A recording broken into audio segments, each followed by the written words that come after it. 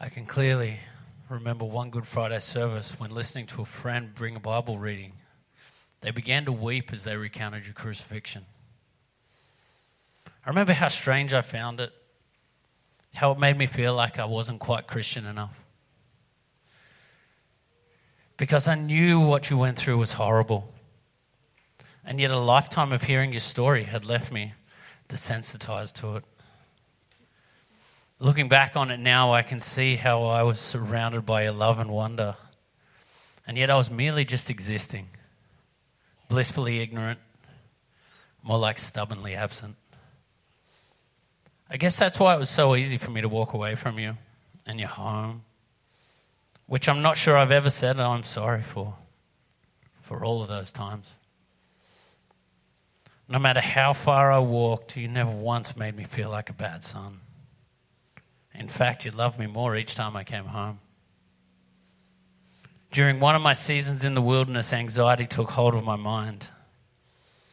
It made no sense though. I was easygoing. I was happy. I had nothing to be anxious about, and yet the next 12 months saw me withdraw to a point of almost being housebound. I didn't know it at the time, but despite the fact that I was trying to solve it all on my own, you were there providing me with the sort of professionals that could fix a disorder that had mutated into a phobia. All the while protecting me from the shame and embarrassment of my self-proclaimed weakness. I've never been one to ask things from you, although I'm pretty sure I started a prayer with those exact words. As I drove with tears clouding my vision, I felt a darkness in my heart. The thief filled my mind with the sort of lies so close to truth you can't help but believe. Of course I was the reason it was over. Of course I was the reason she loved someone else. Of course no one noticed I was gone. It was the time I needed you the most, and there you were. You showed me through vivid images, the kind that in time I would come to know meant that despite the heartbreak and grief that engulfed me, that I would find a love unlike any I'd ever felt before. Lately, I've been trying to learn more about grace, and I know that I'm yet to fully comprehend it. But I know that it was your grace that got me through anxiety. It was your grace that got me through a divorce. And it was your grace that helped me find the man that you knew I was always capable of being. You were there when people told me I had every right to be mad at you, but I couldn't. If you were love, how could this hurt have been from you? You weren't the cause of my pain. You were the answer to my healing.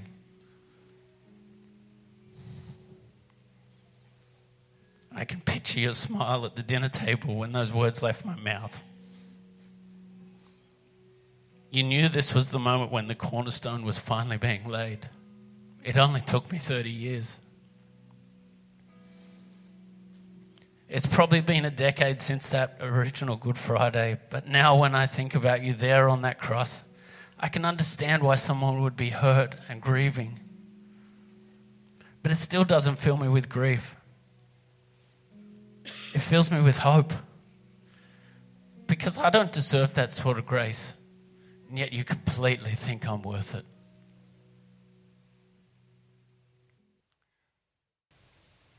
My name is Jeffrey, and my wife's name is Diane.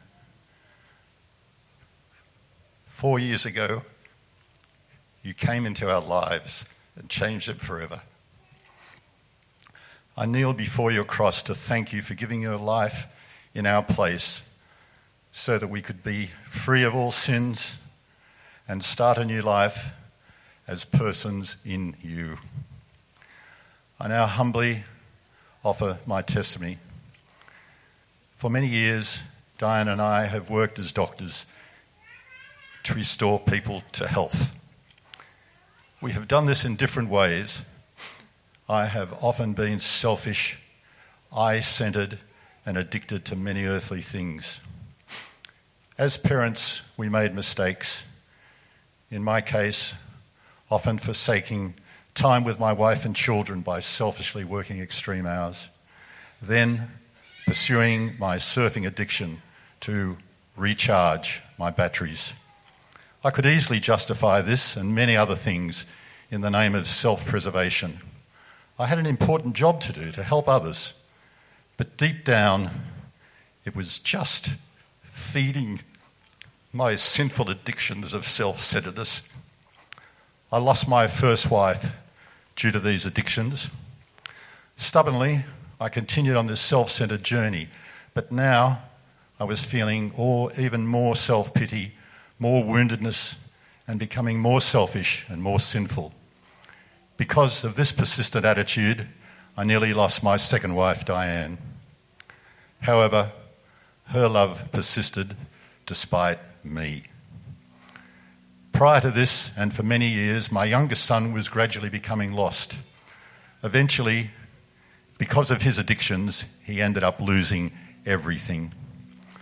Alone and desperate, he sought help and came to the Duralong Transformation Centre. On Wednesday evenings, I attended chapel to be with him. During this time, I saw for myself how you, Lord Jesus, gradually transformed and led my son and many others to salvation. One Sunday evening, my son travelled from Duralong to Newcastle Core Chapel, where he met with Di and I. We also met a man and his wife. We knew the man, Ian, when we had worked with him at John Hutter Hospital Rehabilitation Unit. He introduced us to his wife, Pam. We introduced them to our son, and there was this amazing, miraculous, instant connection between Ian and our son. At the same time, we were just overwhelmed by Pam's joyful being, her love and her grace. We learned that they were leaders of a church called Northlake Salvos. During the service at Newcastle Core, Di was deeply moved when she observed an elderly Salvation Army woman officer sit beside an unkempt, agitated young man, greatly troubled by many demons of addiction. Di noted the presence of this elderly woman, how it calmed him.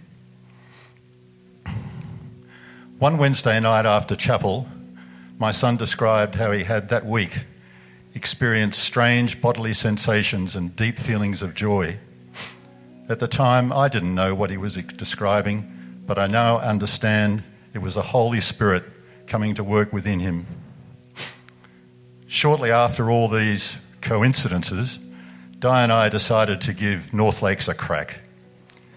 That decision led to a gradual awakening within us of who you, Christ Jesus, really are. Our youngest son was baptised in 2013. Di and I followed in 2014. Since that time, Di and I have been on the most incredibly wonderful journey of our lives. We have seen for ourselves, Lord Jesus, your love and your power, how you work for all persons, making them right by God. We have witnessed for ourselves how belief in you leads to supernatural miracles, both physical and spiritual.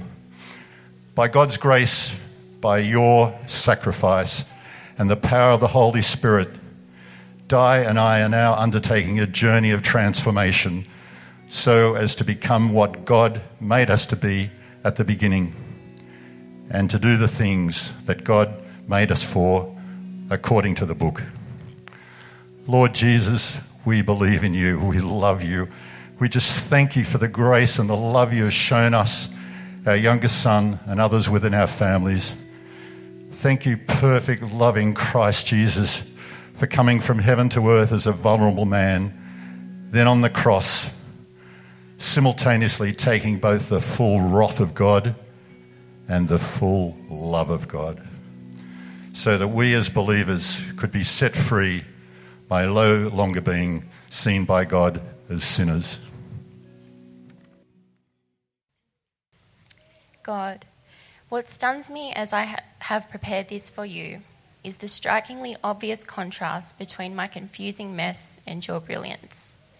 An arresting example of a life once lived without you and a new life lived in you. I used to hate my story, be ashamed that it belonged to me. But God, with a joy that is bursting, I think I get it.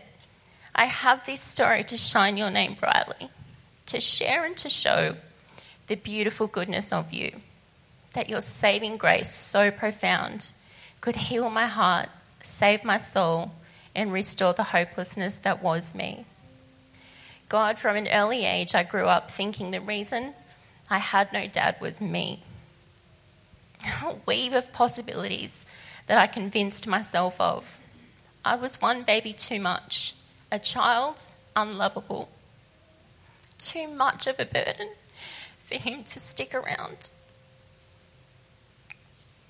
Darling girl, it was never you. But that belief, so resounding, developed into people-pleasing ways, a bid to constantly seek approval for fear of feeling that unwantedness, not needed.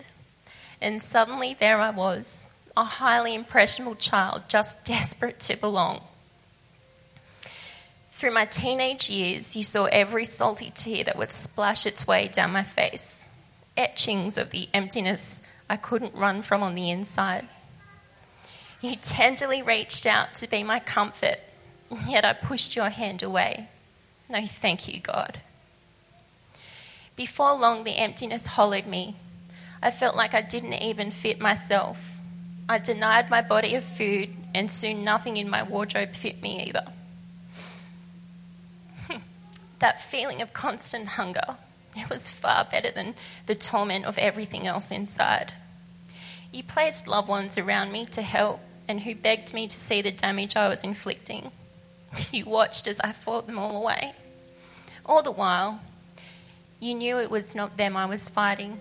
It was you and your love. Over the years of my 20s, you stood as close as I would allow, which was arm's length at best, always at the back of my mind and bottom of my heart. I wasn't ready to trust you. I leaned on myself to get through life, and I was doing just fine. I could stand on my own 2 feet. Yet I still made decisions the best way I knew how, by pleasing everyone else instead of doing what I knew to be right. The seeds planted as a child in the many Sunday services I spent learning about you, suppressed as quickly as they sprouted. In their place, a weedy hostility grew, wrapping its clutches around me. My spirit bore offence to the goodness that I thought I did not deserve. Unlovable, right? Just dirty, damaged goods. What use was that to you? Die, you called me by name.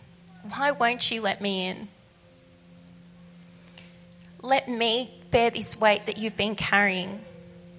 Time passed and I kept my stalemate towards you. Then on Sunday, the 4th of January 2015, you gathered your angels and you stood. Huddled, you held your breath, watching, waiting. A hushed whisper rippled out amongst your hosts. Lord, will she do it?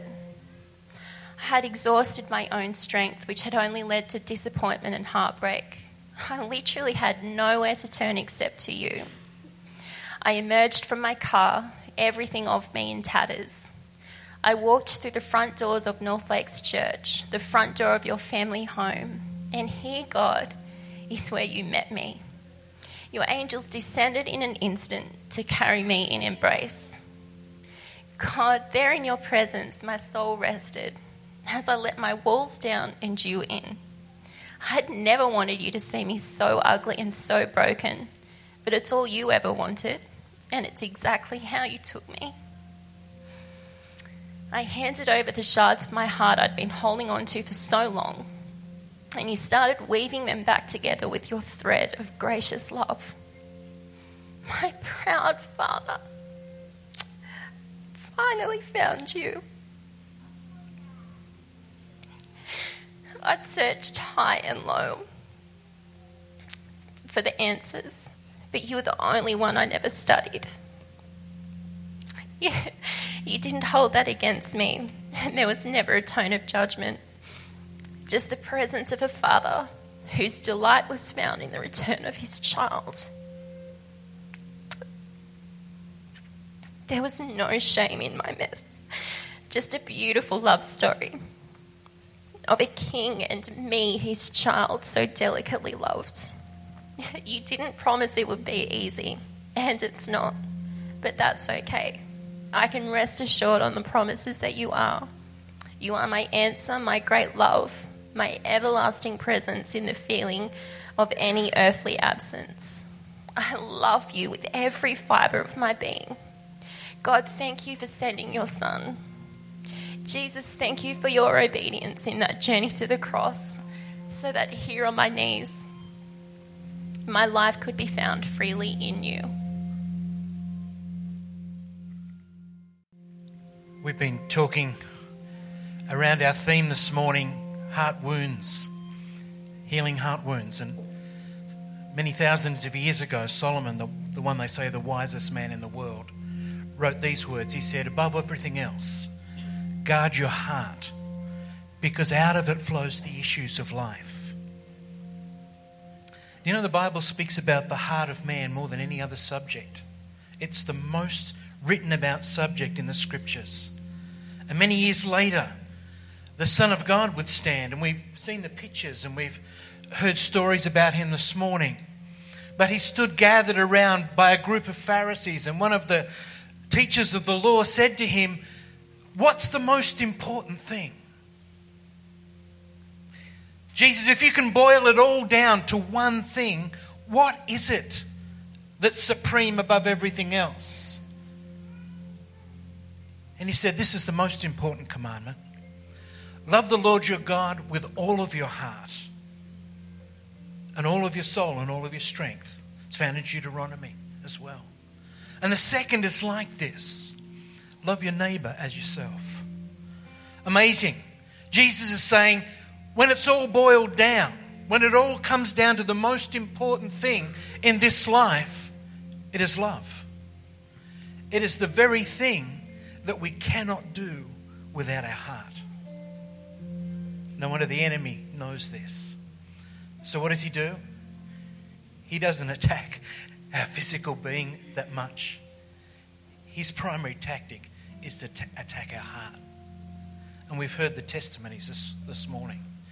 We've heard how a young man was attacked with anxiety and fear to take him out of relationship, to take him out of the game. We've heard how another young man was attacked in his heart, such that he put up a defense of self-importance and self-fulfillment. But all along, inside, the heart was wounded. And lastly, Di bravely shared her story. How rejection, the enemy used rejection in her heart to take her out of the game. But I'm so glad Jesus said, the Spirit of the Lord is upon me and He's anointed me. And I've come to bind up the brokenhearted. This morning when you came in, you each received a little red thing. No, that's just my notes. I'm already finished with those. You might wonder what this is. It's actually a heart cut in half. And you received a pen. And what we're going to ask you to do this morning, as I think the band's going to come and sing, what I'd like you to do is I'd like you to sit for a moment as they play and allow the Holy Spirit to reveal to you what is it that the enemy has used to wound your heart and take you out of the game. Saint Irenaeus, an old-time 4th century, I believe, father of the church, wrote these words. The glory of God is man fully alive. What is it that the enemy has used to wound your heart to make you less than fully alive? I'd like you to write it down. And when you're ready, just bring it out here and lay it at the cross.